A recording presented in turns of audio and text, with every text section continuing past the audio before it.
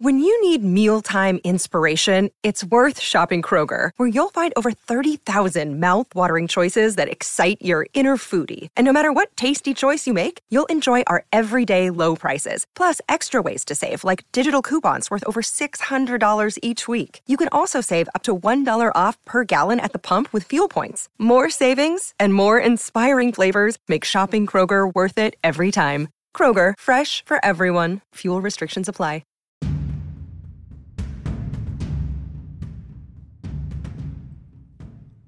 Ready to make a difference in the lives of fathers and their families? The Show Up Dad podcast empowers the next generation of dads to lead with confidence and love. Your support and our amazing partners help us to create lasting impact. Consider donating $50, $100, or $250 to provide a dad with essential resources. And speaking of incredible partners, let us introduce you to Tallman Equipment. Since 1952, Tallman Equipment has been standing taller than the rest of competition in lineman tools.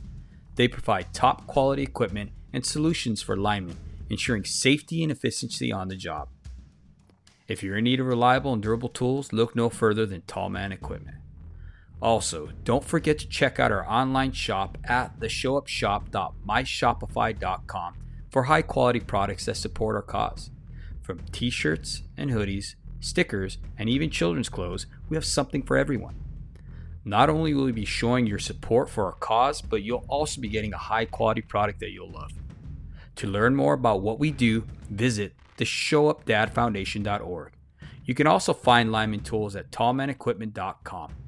Thank you for your generosity, and let's empower dads and build stronger families.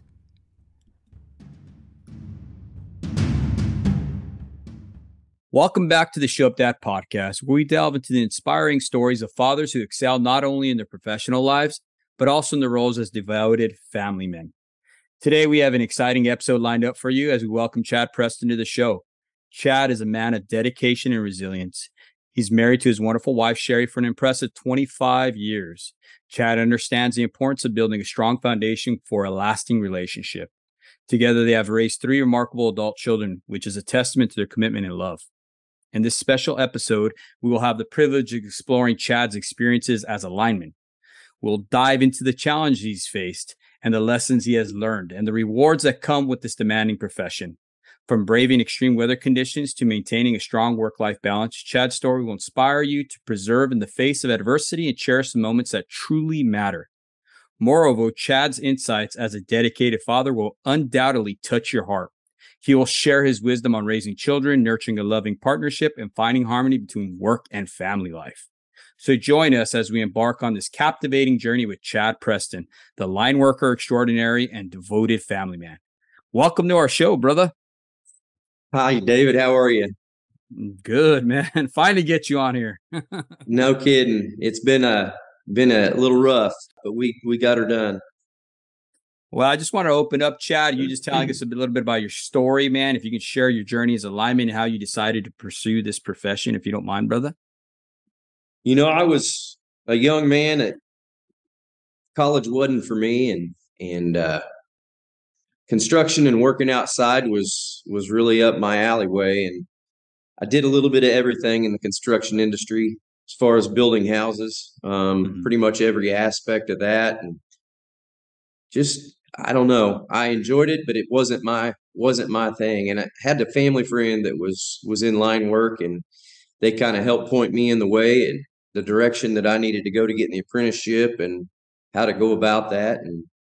And really didn't know 100% what I was getting into, but I knew the nuts and bolts of it, you know. And when I showed up for my apprenticeship interview, I was completely overdressed, trying to, dress to impress, and kind of looked at me funny and said, "Well, you're a little overdressed," but I guess the rest is all history. Must not have been all bad to be overdressed.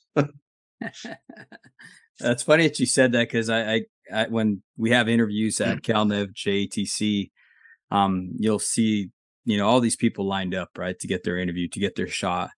And everybody will be dressed like they're ready to go to work or whatever, you know what I mean? And you'll have a couple of guys that stand out and they're in full on suits.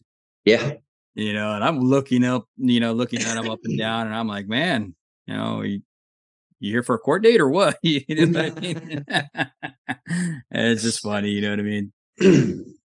But yeah, no, that's awesome, man. So you decided to get into this profession, right?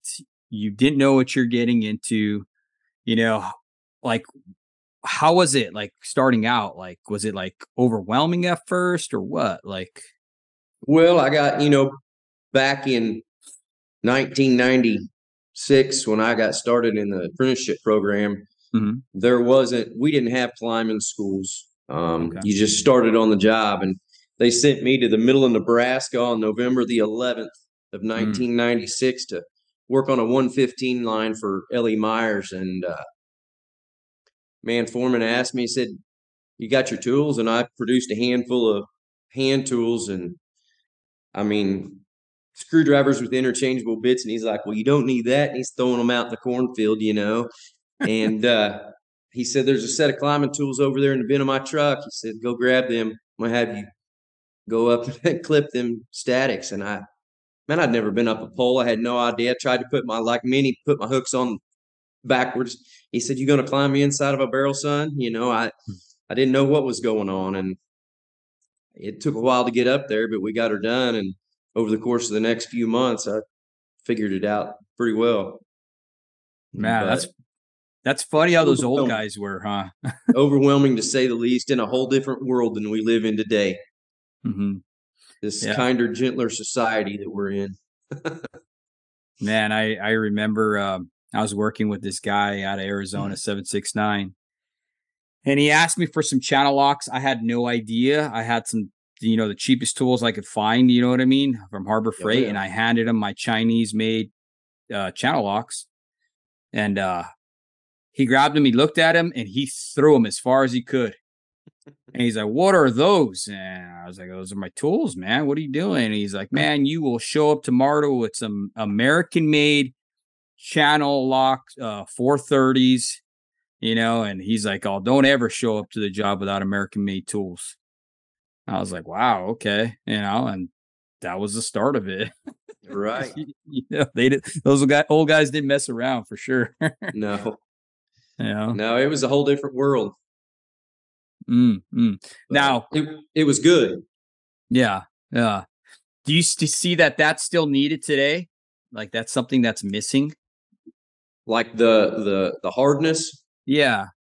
absolutely. There's got to be a certain amount of hardness. Okay.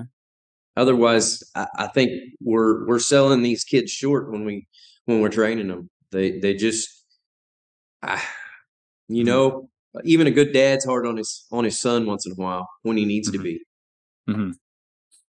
Yeah, you definitely have that pressure that you need to apply, right? Right.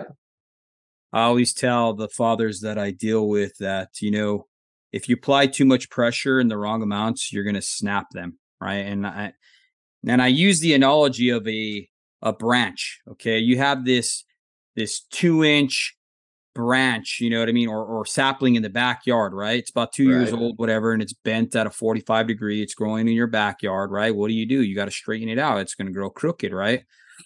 If you were to go up to that sucker and just like really apply pressure on and straighten it out, the chances are you're going to break it. You're going to cause more damage than good, right? Yep. But what you need to do is apply gentle pressure over time so that they will straighten out into the way you need them to go. And that's exactly how I see parenting. That's exactly how I even see with our apprentices. And that's exactly Absolutely. how God the Father deals with us. He Sure he doesn't does. snap us, He doesn't break us. He gives us what we can handle, but He's going to apply pressure when we're being disobedient or not. You know what I mean? Yeah, absolutely. His word promises us that he will never put more on us than we can handle. Mm-hmm. And he's not going to apply too much pressure, but he's going to apply the pressure needed to get the reaction that he deserves and needs from us. Absolutely. I see it even like with my own children. Like we're always, we're called to discipline as fathers, right? That's our job, right? Absolutely. And when we discipline, it's just training. That's all discipline means. We have to train our children. And the time we apply pressure or punishment, right? Because discipline is not punishment, it's training. Okay. Two different Absolutely. things. The time I have to apply punishment is when they don't adhere to the discipline. It's when they fight against the rules, when they go against what we're trying to do in the training, right? And then that's Right. when you got to apply that pressure. And Sure. that's when I tell my kids, all life stops right there and then, man. All your devices, all your free time, everything gone. And you're still going to do your discipline. You're still going to do it. You know what I mean? So it's up to you, abide by the pressure or not. You know what I mean? Over the years, I've broke a lot of horses, and I've trained a lot of Labrador retrievers, and it's the same concept. Training kids and training your animals. You've got to apply enough pressure to get the action or reaction that you are desiring, and as soon as they give it, you have to release that pressure. It's a give and take thing. It's not constant pressure all the time. You just got to give them a little bit at a time to get the reaction and the change that you need. Yeah, for sure. You got to apply it and then know when to have the discernment to pull back on it. Absolutely. When you're doing it, because the Bible clearly states that we have the ability to exasperate our children. That's right. And I've seen it. I'm guilty of it myself. When I constantly am pouring on pressure to yield the result out of my son, my youngest, right? Because he's a strong-willed child. And when I'm constantly putting pressure on him to where I just see his little heart break, dude. Oh man, it's heartbreaking to see that. Because he'll literally just be like, "What do you want me to do, Dad?" You know what I mean? And, oh man, it's my wife at that point has to step in and let me know, because God's giving our wives the ability to have a heart, right? To feel after our children. We don't as Absolutely. men, you know what I mean? Because we're incomplete in that aspect, right? Right. So my wife, as my partner, has to step in and be like, "Look, you're giving him too much pressure. You need to relax. Look what you're doing to your kids." And it's my job to be able to see that and see her as a helper to me, to be able to respond to her and be like, "You know what? You're absolutely right. Let me pull back a little bit. I'm being too harsh."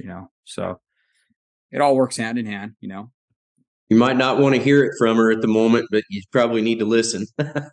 Absolutely. Like I said, God has given our wives that heart, a mother's heart. Absolutely.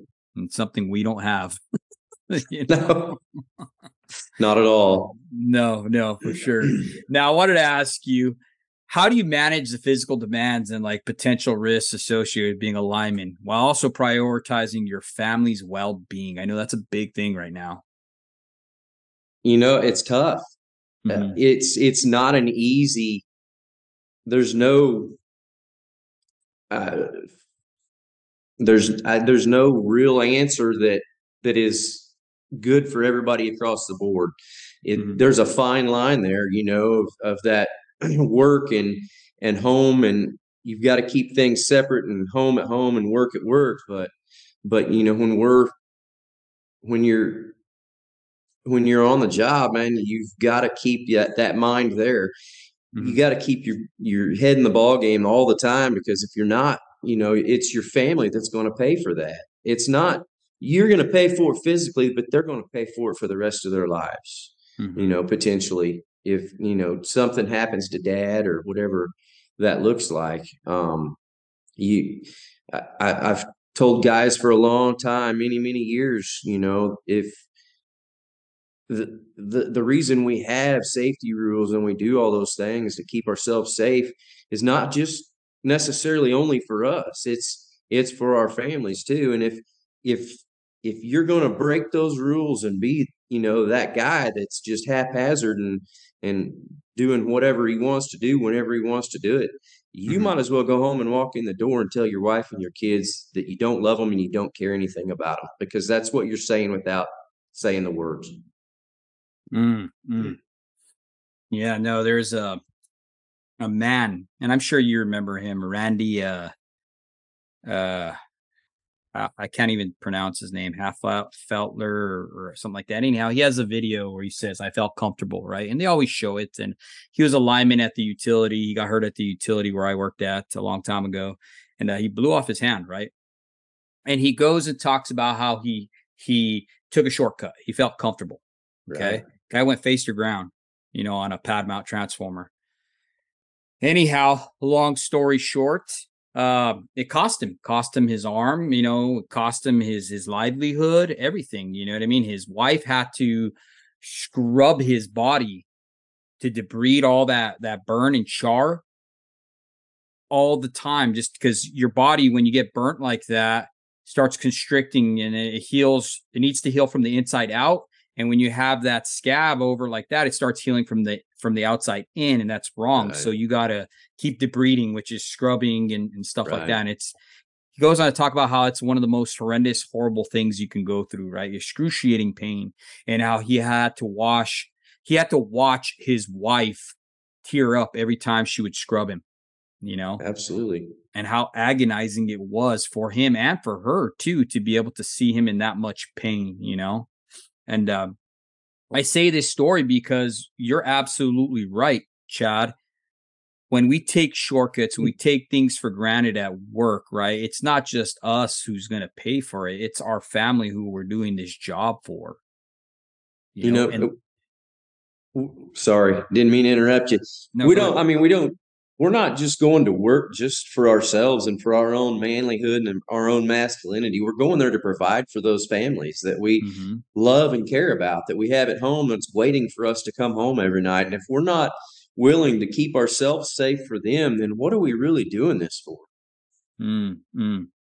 Have you ever been in a situation where you actually had to call like an all stop or anything like that, where you're like, wait, hold on, guys, we need to rethink this. You know what I mean? I don't want anybody to get hurt or anything like that. I mean, nothing like major seriously bad, but I mean, it's Uh-huh. happened a lot of times, on the job, in the middle of a job, if things aren't going the way that we feel like they should be, or we're not headed in the direction that we need to be. Sometimes, yeah, you've got to call the guys down, or just even if you're the lineman in the air, say, hey, I'm not comfortable with this. We need to talk this over. Absolutely.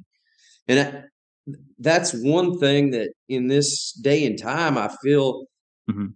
guys are afraid to do that. They're afraid of repercussions of stopping the job sometimes. And they don't realize, we've got to be our brother's keeper, and we've got to be willing to step into that position as a Mhm. journeyman lineman, not just a journeyman lineman, whether you're working as a foreman, even the apprentices. I mean, if you're not comfortable, say something. Mhm. By all means, say something. Let's get on the same page, because we don't need to be trying to work off of different pages. It's not going to Absolutely. end well. No, it's not. Why do you think they're afraid to speak up? What, in your opinion? Uh, Goes back to that kinder, gentler world we were talking about a while ago. Mhm. That everybody's afraid of upsetting someone or making somebody mad, or Mhm. there's no room for that. Not in my opinion in this trade. Mhm. It's I've made the comment many times, talking to my wife at different times. Sometimes it's literally a matter of life and death. Whether Yeah. we realize it or not, we as linemen, we've learned to put that in the back of our minds and not look at it that way anymore. But Mhm. man, that's got to be in the forefront. We are dealing with life and death situations many Mhm. times on a daily basis. Mm. That's one thing I've seen we've been doing a lot of. One of my boss, a good friend of mine, Eugene, that's one thing he's been implementing every Tuesday. We have this big tailboard for all the apprentices when they show up and everything. And he gets up and we talk, and he makes the students stand up and talk and use their outside voice. Right. Right. That's one thing I always try to encourage my apprentices as well to do. And even with my children to do, is be able to speak up and use your voice, because no one can read your mind, Right. and you got to have that confidence to be able to stand up and be like, hey man, this is what happened, this is what's going on, this is what we're seeing, even with our children, even down to the baby that I have, my little son, I want him to be able to speak up if something is happening at his school that we are not aware of, you know Absolutely. That one of the things that I did probably 10 or 12 years ago in our Mhm. safety meetings, I implemented at the end of every safety meeting, I would have the apprentices go around the room, and each apprentice had to come up with just a little safety topic, whether it was, and just say a few words, Mhm. wear your seatbelts, check the butt of your poles before you start up the pole, whatever it was, check your adjacent poles, all the things that we tend to do in the subconscious as a lineman, but they're things that we need to think about mentally and outwardly. Because I've also said for many, many years, it's as much as a journeyman lineman, it's as much our job to teach these apprentices as it is to build a job. And if we're not teaching them these things, and we're not teaching them audibly to check these things to keep themselves safe so they do go home at night the same way they showed up in the morning, we're failing. And I've seen a big failure over the last almost 30 years in this trade of that teaching mentality. We were taught when I went through the apprenticeship by a lot harder group of linemen, and the lessons you learned sometimes hurt, physically hurt. They might wrap your knuckles for touching the wrong thing with a crescent wrench or whatever that was. Yeah. but you know what? It made us a better lineman for it. We learned, I'm not going to do that again because that's stinking hurt. It's just that simple. But going back to that, just getting them, like you said, to think and use their voice, their audible voice, to voice those things. Maybe hopefully one day down the road, those same apprentices will be on the job as a journeyman lineman and say, hey, kid, I need you to go check that next pole down. Check that arm. Those braces look a little funny. That kid may have not looked down there or thought about looking down there to check it out. But that lineman, by speaking up the way he was taught to do as an apprentice, just taught that kid something, and it might save them from having an accident too, for whatever it is. So. And it's all training too, Chad, because you figure if you tell them to go do something and they go do it, right? And they come back and they report to you. Now you just taught that kid two things. You taught him responsibility, and you taught him that you need to be able to count on him. Right. Trust, right? Trust is a big deal. I had a discussion the other day with another lineman. We discussed about trust, right? And how trust is earned in drops and lost in buckets, right? Absolutely. And with that being said, you could substitute trust with truth. So if you're truthful and you're telling the truth, if you're truthful enough to say, hey man, I've never done this before. You know what I mean? Versus, I'm a journeyman lineman, I'll wing it, I'll figure it out. Right. You know what I'm saying? You're going to start building that trust up with your crew. You're going to start building that trust up with the people around you, and it's the same thing even with our children, right? Absolutely. Our children are going to come to us if they trust us with these issues. If they don't trust you, they're not going to come to you. You're right. 100%. So. But the same goes, our children have got to be able to trust us too and know that when we tell them something, that's the way it's going to be. Yes. And that goes back to that same thing we were talking about earlier, the discipline thing. We've got to, as a parent, just like as a lineman with our apprentices, as a parent with our children, we've got to be able to, when we tell them something, they have to know that dad means it. Yeah. If you tell them something and they don't do it and you don't do anything about it, you've shot yourself in the foot. You have no credibility. And you've got to stand behind your words, with our children more than anything. Absolutely. We got to have that consistency. That's the big key, and when we're gone and mama needs to fill into that role as disciplinary, because discipline doesn't stop when the father leaves. Yes, it is our job to create the disciplines and carry out the disciplines. But when daddy's gone, our wives need to pull up into that role and carry out that. It cannot be laxed. It's got to be consistent throughout, and I think that right there is undermining everything we are trying to do. Whether they're doing it on purpose or not, most women aren't doing it on purpose. They just, are not built that way, right? Per se. And that's why they have their husbands. But it needs to be consistent across the board. Sherry and I've talked about that so many times,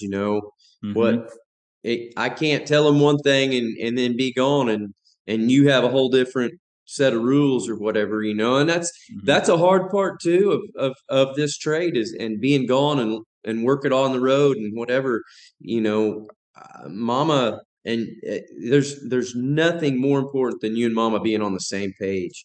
You've got to be on the same page together on one accord.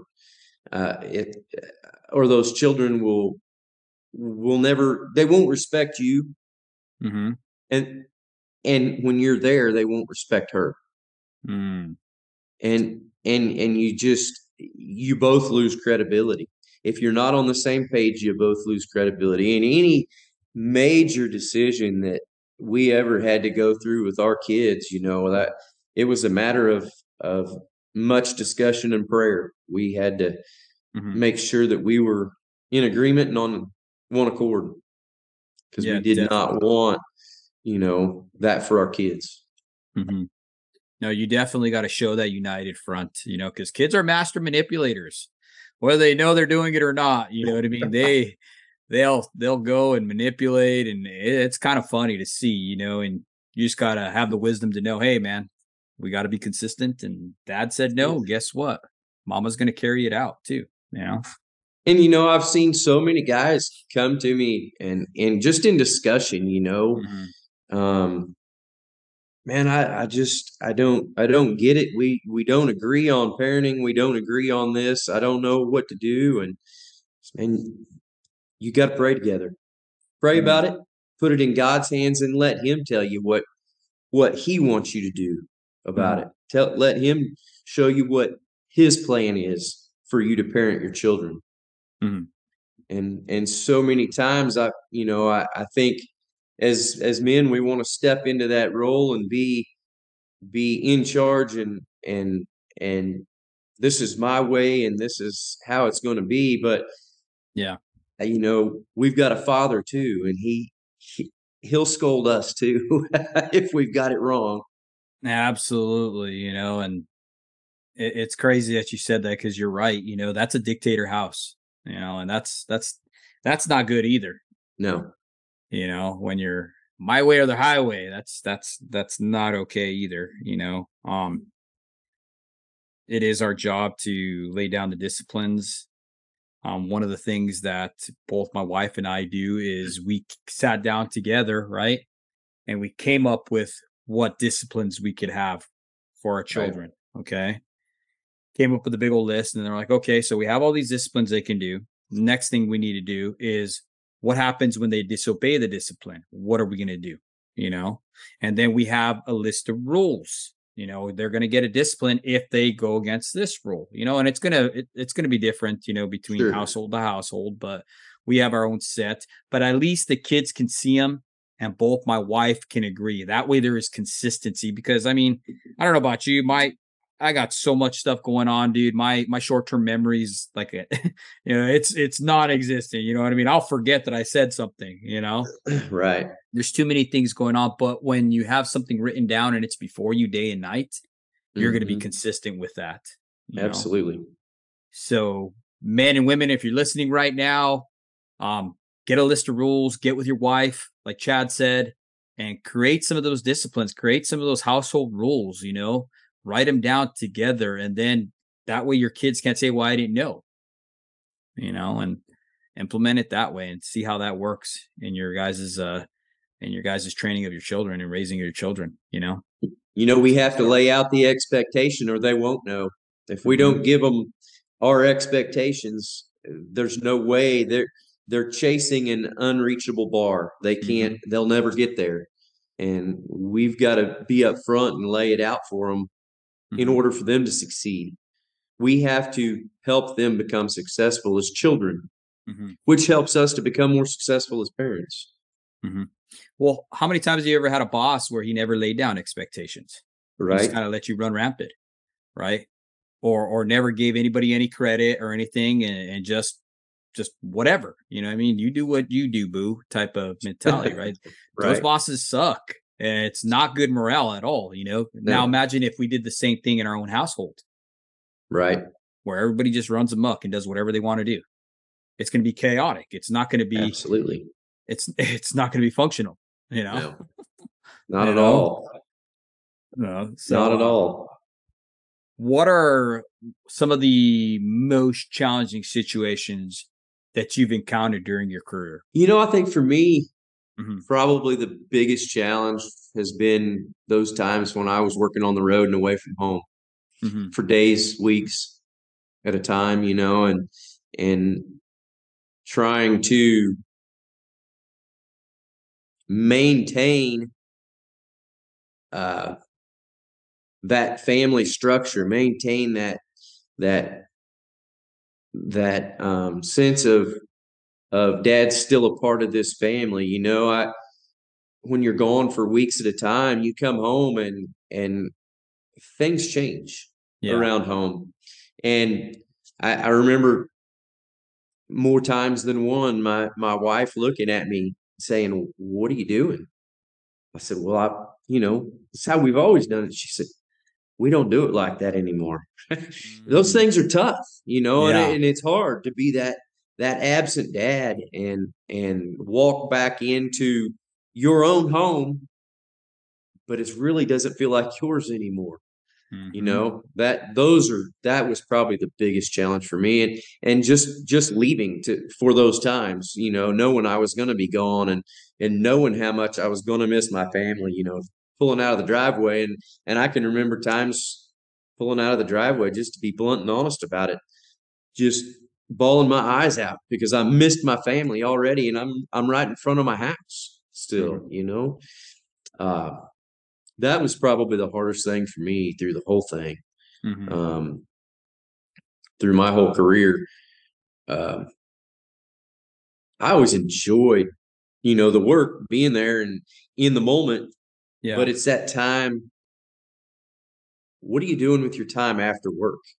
Hmm. When you're gone, you're working on the road. That was another struggle. How do you? Because I wasn't part of the party crowd, so Yeah. I didn't fit into that game. Um, I wasn't a drinker. I wasn't a partier, and for me, that's one of those struggles. If I was going to be in an area for any time at all, I'd try to find a church that had a Wednesday night service or something that I could get that pick me up in the middle of the week. Go get a little bit of God's word, to help me get through that week or whatever it was. If I was gone on the weekends, I would absolutely try to find a church to attend and get in that service and stay grounded. But spending that time in the motel, productively, not on Facebook, not on social media. Of course, Yeah. that hasn't been around for my whole career, but getting in God's word and spending that time with the Lord and in prayer, that was huge for me because it was that grounding that I needed to keep me and my focus on what it needed to be on, and my Hmm. family, and the nightly calls, trying to make it a point to talk to them all, every night or Yeah. at whatever time of day it was that worked out at that particular moment. But Hmm. I think those were the biggest struggles for me, was just maintaining the family while I was absent. Hmm. And that role as an absent dad and a married but single mother those are tough roles, and they're Yeah. tough roles to maintain that strength in your marriage throughout those times. And Hmm. if it hadn't been for God, I don't know. I don't know how we would have done it. Man, I agree with you, brother. Because I remember I had my wife tell me one time, she's like, "I feel like I'm dating you," you know, Yeah, because that's how it is. I like the way it you put is. it. You're married but dating. And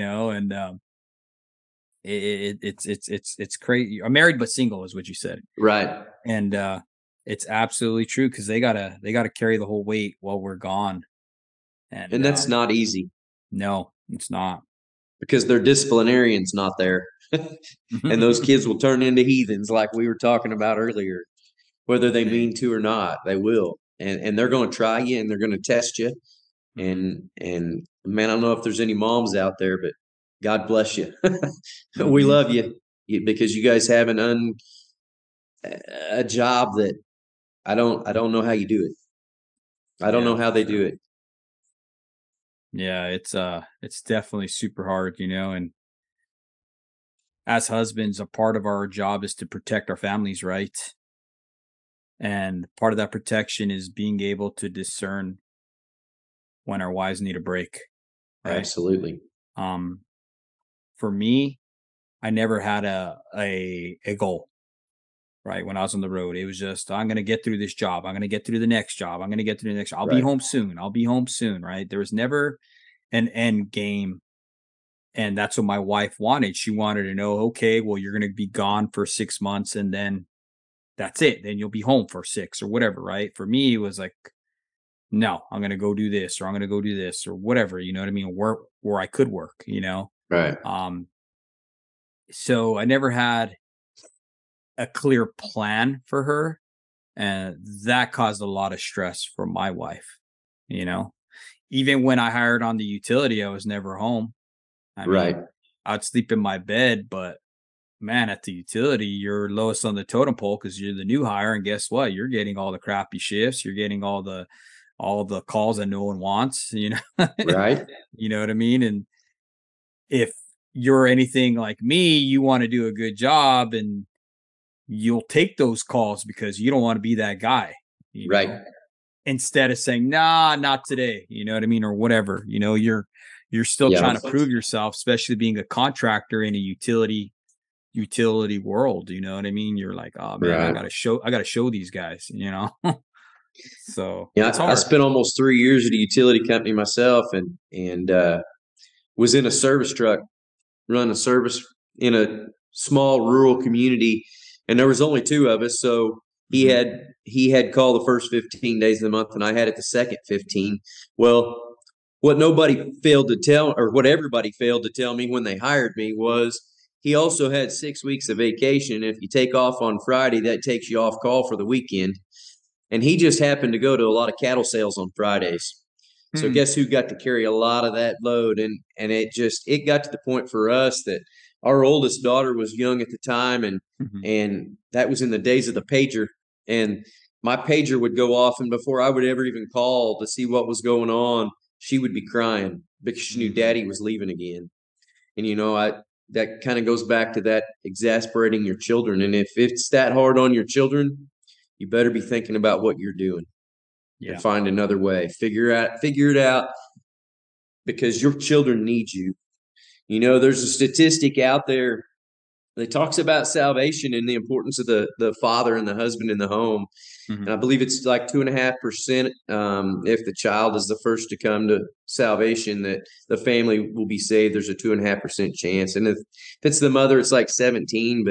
But fellas, it's when the man is the first to come to salvation, there's a 93% chance that the family will follow in his footsteps.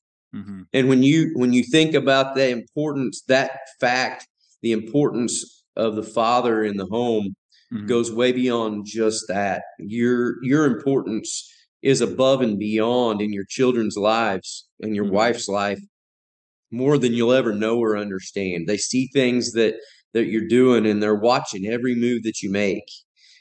And we don't realize how important we really are to that Mhm. family unit.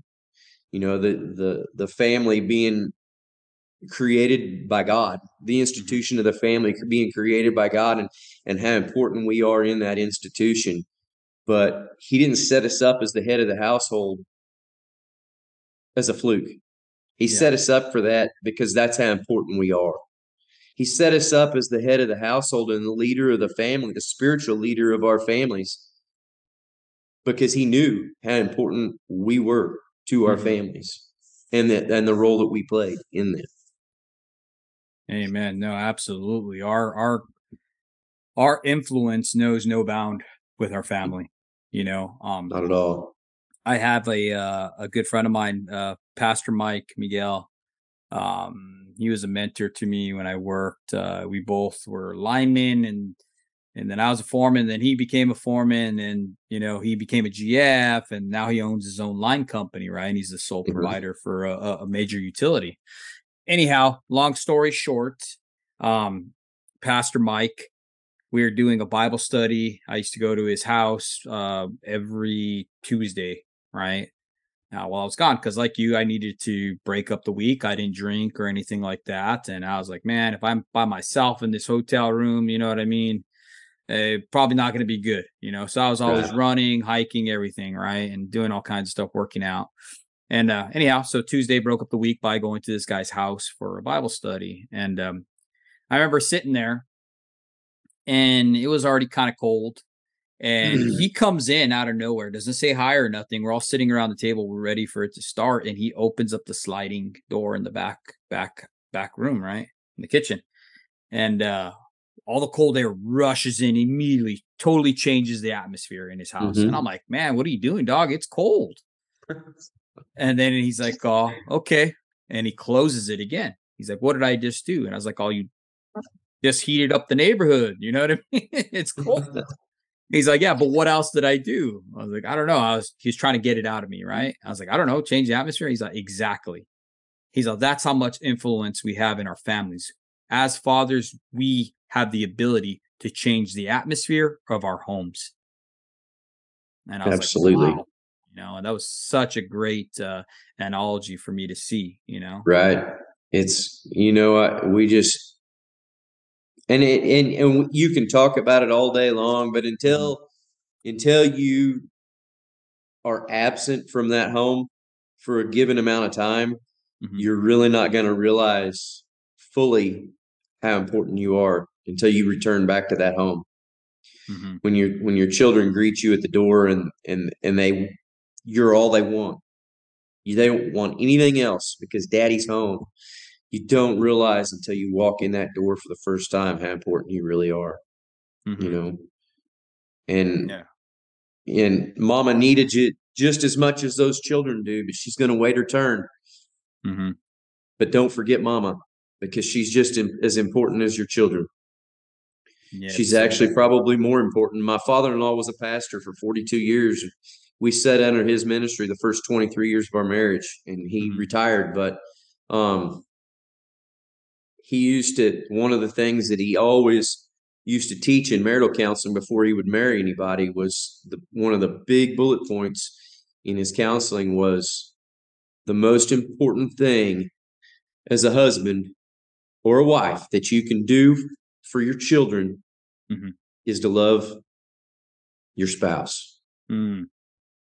That's the most important thing that we can do for our children, because if they're not seeing it between mom and dad, how are we teaching them to love when they become adults?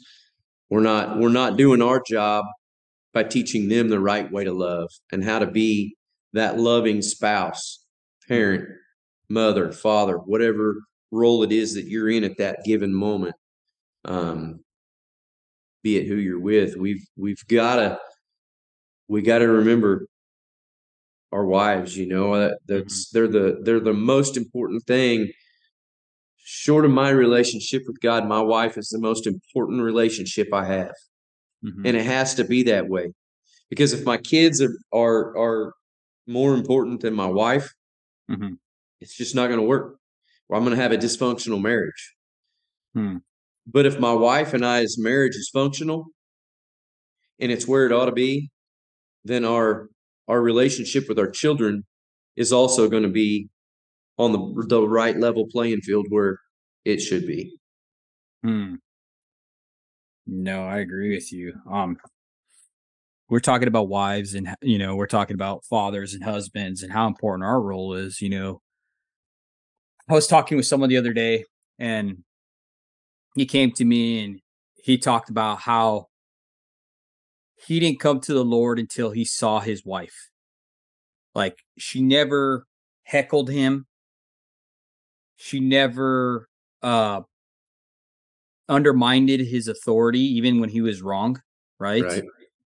She questioned it, of course, because, whenever you're going against God's will, of course, we even said, even in our ministry, you know what I mean? If there's any type of abuse that's taking place or anything like that, no, you need to say something, right? That's not God's will. But there's a scripture that says that Peter talks about. It says, the wives likewise be submissive to your own husbands, that even if some do not obey the word, they without word may be won by the conduct of their wives. It's that conduct that gives evidence of the working of the gospel in the life of a believer, right? Absolutely. So because of her being obedient, because of her being the good wife, even though she didn't agree with this guy, even though certain things he was doing wasn't for the best interest of the family, but through her chaste conduct, she was able to win him over to Christ. And that's what he said. He's like, I know without a doubt that there is a God, because there's no way that this woman, who is a godly woman, would have put up with all the stuff I was doing. Right. And because of her conduct, he was able to receive Jesus as Lord and Savior. And now their whole family has received Jesus, Absolutely. So what I'm getting at is our wives have an important role, right? Absolutely. Within the family dynamic. It's not just the fathers, it's our wives as well. And no point in time am I telling wives or anybody, any women listening here, that you're supposed to be subservient and if you're going through abuse or anything like that, that you just got to take it. No, I'm not saying that at all. But I'm saying that you have to be your husband's cheerleader, right? When me and my wife were having marriage problems and stuff like that, one of the marriage counselors, she's a Christian counselor, she told my wife, she's like, how are you speaking to your husband? My wife was like, oh, I did this, blah, blah, blah, blah, blah. And the lady's like, okay, well, if you talk to him like a a-hole, expect to get the a-hole. Yep. If you want him to act like the king and the leader of your home, you need to start speaking to him that way, right? And man, that made a world of difference. It made a world of difference. We don't realize how influential our own actions are sometimes in those relationships, be it with your children, or your spouse, your wife, whatever it is. Man, if we're not, I went through some, without going into great depth and detail, I went through a time last year where the Lord was just drawing me nearer. And one of the things was, over the last 25 years, I prayed and prayed for God to change this or that about my wife. And man, he said, you asked me to change this because you can't change her. He said, why are you wanting to change the woman that I created perfect for you? You never asked me what you needed to do to change yourself. Wow. And man, I mean, just broke me. And over the next few months after that, he just began to show me, my prayer that was always every day was, show me what you want me to see. What show me my wife through your eyes, and show me how you want me to love her. And I'm telling you, I went through a time where I washed more dishes and did more loads of laundry than I'd done in our whole marriage in a matter of span of just a handful of months. But I saw a total change in my wife because she saw me loving her the way she needed to be loved. And it was so beautiful to watch that transformation happen. And it was such a simple thing. I needed to change me. I didn't think so. Yeah. We get in that mindset that we're good, or I'm not doing anything wrong. I'm providing for my family, and I'm doing the things I'm supposed to be doing. I'm going to church, but what are we doing as men to love and take care of our wives, and to provide for them their needs, no matter what that need is? There's so many things out there that there's so many different love languages out there that we don't all need the same. We don't all have the same love language, and your wife's needs are not the same as your needs. Your needs are not going to be the same as her needs, and they're not going to be the same at the same time most of the time. But we've got to learn how to read our wives and look into them beyond the surface of what they are and what they need to get the fullness out of that relationship that we can get. That's funny that you said that, Chad, because that was one of my biggest issues, like within our marriage, is I knew what I liked, like what my love language was. Like I liked acts of service. So for me, her showing me love was her cleaning the house, her doing stuff for me, her doing the laundry, her cooking. To me, that showed that she loved me, right? So Right. I would do the same thing because that's how I received love. I made the mistake of thinking that's how she received love. Right. So it caused this big old rift in our marriage because here I am thinking, man, I'm going to show my wife I love her. I'm going to do this. I'm going to wash the dishes. I'm going to clean. I'm going to vacuum, all this stuff. And that was not her love language. So I was spinning my wheels, dude. Spinning your wheels and making her feel like she wasn't Yeah. doing the things she was supposed to be doing. Exactly. She took an offense to it and she's like, man, this guy thinks his house is dirty. I must not be doing enough for him. You know what I mean? It wasn't that at all. You know what I mean? And it wasn't until we got some wisdom and understanding that I was like, okay, that's not her love language. I need to start figuring this stuff out. You know what I mean? Because here I am getting frustrated thinking I'm showing her I love her by doing all this stuff. And that's not how she receives love. You know what I mean? Right. And I think that will help out a lot of our listeners on here. You know, if you're really interested in cultivating your marriage and sowing into your marriage, you know, I would suggest that book, the 5 Love Languages. That's a great book, you know, and that really helped us out, you know, tremendously as far as that goes, you know. Sure. You know, and our wives, being married for 25 years, my wife is not the same woman that I married 25 years ago. Nor I should have to she should learn. be. What's right? that? And nor should she should be, right? Right. Right. And we have to learn. We have to get to know our spouse on a daily basis sometimes. We all change. We're not the same men that we were when we got married. No. And and our wives have got to learn us in the same way. Mm-hmm. And that there's the difference between men and women is so huge, vast, and far apart in so many cases that we get lost in that why don't they think like me mentality. Why, she used to love it when I did this. Why doesn't she like it now? Mm-hmm. And we all change, we all evolve over time, and our needs and our love languages change. Yeah. It's not a marriage, and family is not always an easy thing, but it's definitely not a passive action to be Mm-hmm. married. You've got to be very aggressive as far as learning and remembering and figuring your spouse out, Mm-hmm. because just like we see in the trade, everything's changing, and it changes at a rapid pace sometimes, Yeah. and our families and our marriages are the same way. And that being absent from the home, working on the road, makes that even tougher. Mm-hmm. Now, what do you say, Chad, to the guy who's actually, you know, working on the road? He has to, right? Because there may not be any union work near him or whatever, so he's got to Sure. travel for work. What do you say to him? Like, what would be some advice for that guy who's listening right now? Like, what would you suggest he needs to do as far as being a better, more present father and husband in his family's life? One of the things for me that I always tried to do was, Mm-hmm. if I had to work out of town and had to be on the road, I always tried to find a job that was within driving distance where I could come home at least on the weekends. Okay. Try to be there close where you can be home. Don't ever fail to make that phone call at night. Don't let don't let your wife go the evening without hearing from you, and make her wonder. Idle mind tends to wander, and where's she going to think that you're at? What's she going to think you're doing? Yeah. Call her, love on her, make sure she knows that you're thinking about her. Tell her what you're doing.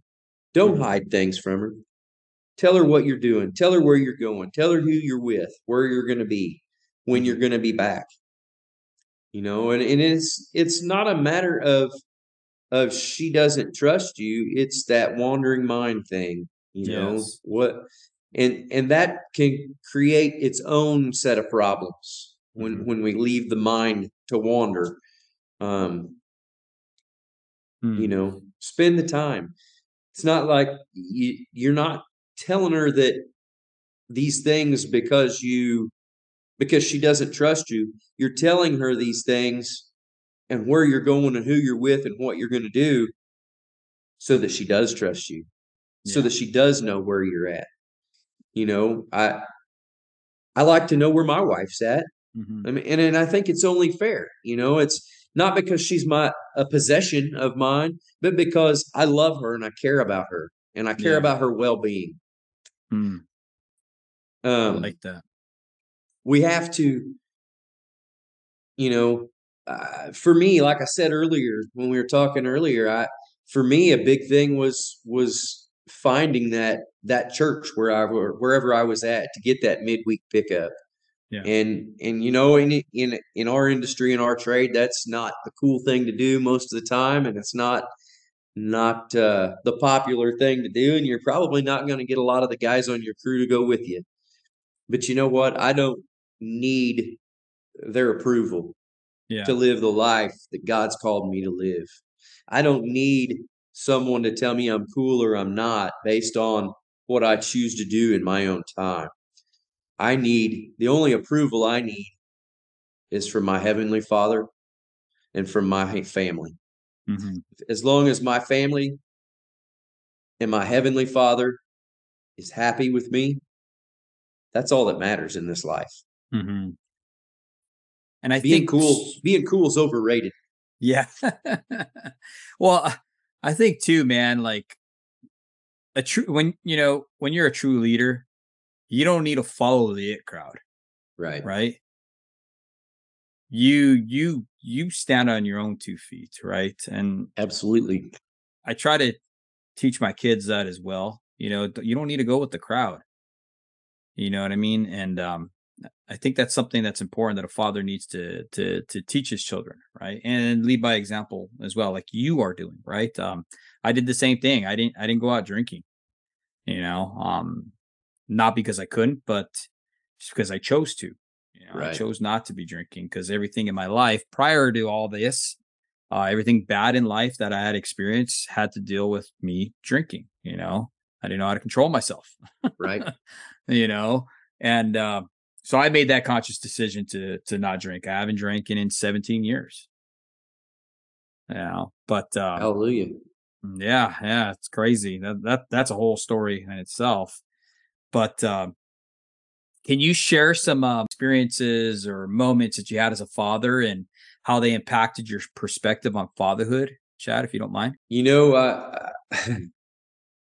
Our oldest daughter's 23, and we have a 19-year-old son in college, and our baby is 18. She's a senior in high school this year. And so, man, I could go back way, way, way back, but the things that we do and the things that we allow our kids to do with us and the things that we do. When our oldest was really small, we had been in town. Her and I's big thing, I was a huge John Wayne fan. And Sunday afternoons when we get home from church, Mom usually went and took a nap, and me and Sis would sit on the couch and watch John Wayne. And she loved John Wayne as much as I did, even as a little bitty girl. We were coming home from town one day, and this semi cut us off. And I said, "Dadgum, that makes me mad." And she said, "Get your gun, Daddy." I said, "What?" She said, "Get your gun, Daddy." I said, "What do you mean?" She said, "It's what John Wayne would do." And my wife looked at me and she said, "No more John Wayne for her." Just there's all kinds of things that we see that we experience that throughout raising our children and our families growing that mold and make our families what they are. Yeah. But we went through, after my father-in-law retired, we went through a time of about a year and a half where we didn't have a home church, and we were searching. Things just didn't work out, where we were at. And sometimes when a pastor retires, the family just needs to move on because it's not their church anymore. And it's just better sometimes to do so. And we spent I said, better part of a year and a half searching. And it wasn't till just recently I realized how much of an impact I had on my family through that time, because we got to a point where the family was just kind of giving up. They didn't know, not that they were giving up on God, but they didn't know where to go or what we were doing, and my oldest daughter, crying with tears in her eyes to me one day, came to me. She said, I just want to thank you for being that rock and that strong one that stayed in there and continued to get up week after week and say, come on, we're going somewhere. We're going to go try somewhere till we find home. We're going somewhere. And, like I said, that's how influential we are as fathers. She said, our family wouldn't be back together in church today. She said, I don't think if it hadn't been for you and being strong and staying strong through that. So, I mean, man, stay strong for your family. Stay strong in your beliefs and your whatever your family is so important. Whatever you're doing to keep your family going in those directions, man, just be that strong, that anchor, that rock that they need. People moving in that right direction. Yes, 100%. I agree with you. Be the leader. And that's what we need these days is a leader. We need men to stand up into their roles, to lead their families, and to lead them right. We need that more than ever. Our country needs it. Sure. There's something that I said at the Lineman's Rodeo that really caught a lot of attention with a lot of the hands that are walking around is we're the backbone of America. We need to start being the backbone for our families. Absolutely. But with that being said, Chad, our time is done now, brother. How can someone get a hold of you and reach out to you if they have any questions or anything like that? I want to give you the opportunity to share that if you will. Yeah, man, I'm on Facebook. I not big on any other real forms of social media. Obviously I'm on Messenger through Facebook, but man, my phone is always open to help whoever, whenever. Phone number 660-525-7959. If you're in West Central Missouri, anywhere around Clinton, Missouri, man, I'd love to sit down and have a cup of coffee with you. Whatever it is, if you're in the area and you're in need, give me a holler. I'm always there for you. We've got an awesome growing church here in Clinton, Missouri called Life Ministries. We love to love on people. And like I said, if you're in town on a Wednesday night or a Sunday morning, come join us, and we'd love to have you. Well, right on, Chad. Thank you so much for coming on here and taking your time to bring hope to our listeners. That's what we're called to do through this show, to really share God's love, to all the hands out there that are putting their lives on the line to create a better life for their families. Yep. So thank you. We appreciate you, brother. We'll be talking soon. Thanks, David.